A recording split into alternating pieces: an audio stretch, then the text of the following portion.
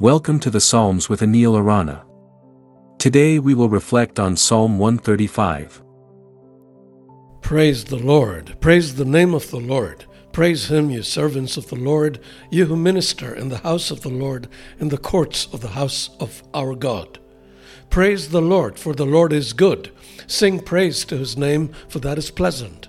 For the Lord has chosen Jacob to be his own, Israel to be his treasured possession.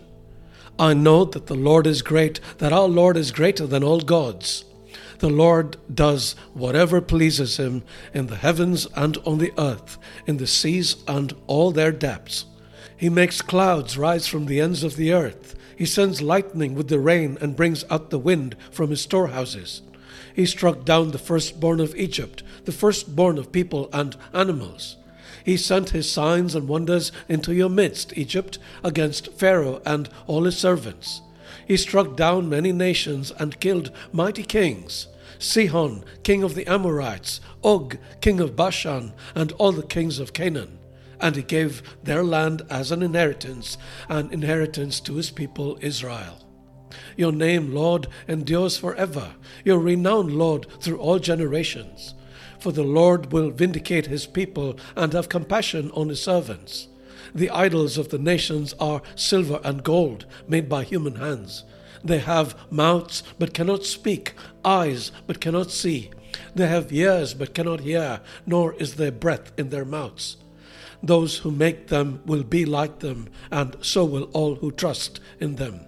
All you Israelites, praise the Lord. House of Aaron, praise the Lord. House of Levi, praise the Lord. You who fear him, praise the Lord.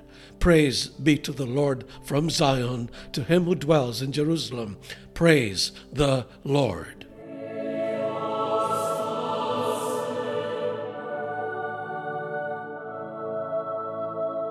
We have a relatively long psalm after a long time today, but what a lovely one it is.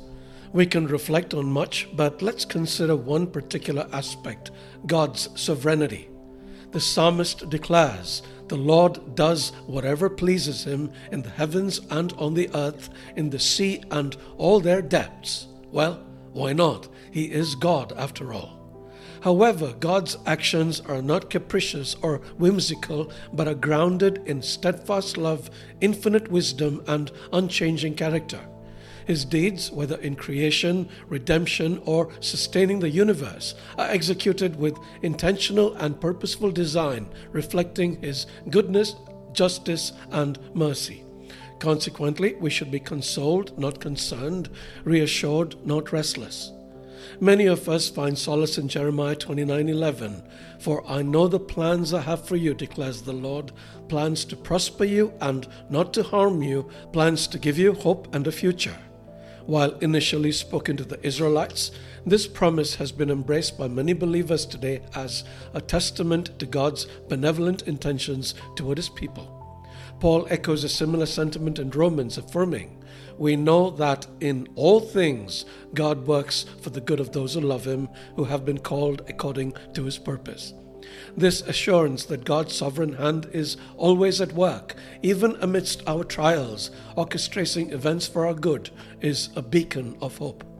Consequently, the next time we face uncertainty or feel overwhelmed by circumstances beyond our control, let us remember these words of assurance from Scripture. God is sovereign. He's got this, and he's working it out all for your good. Say amen and praise the Lord. God bless you. God is sovereign. He's got your back, and he's working everything out for your good. How might this truth change the way you approach your current challenges? Think about this today. For other great resources to help you on your spiritual journey, please visit anilarana.com.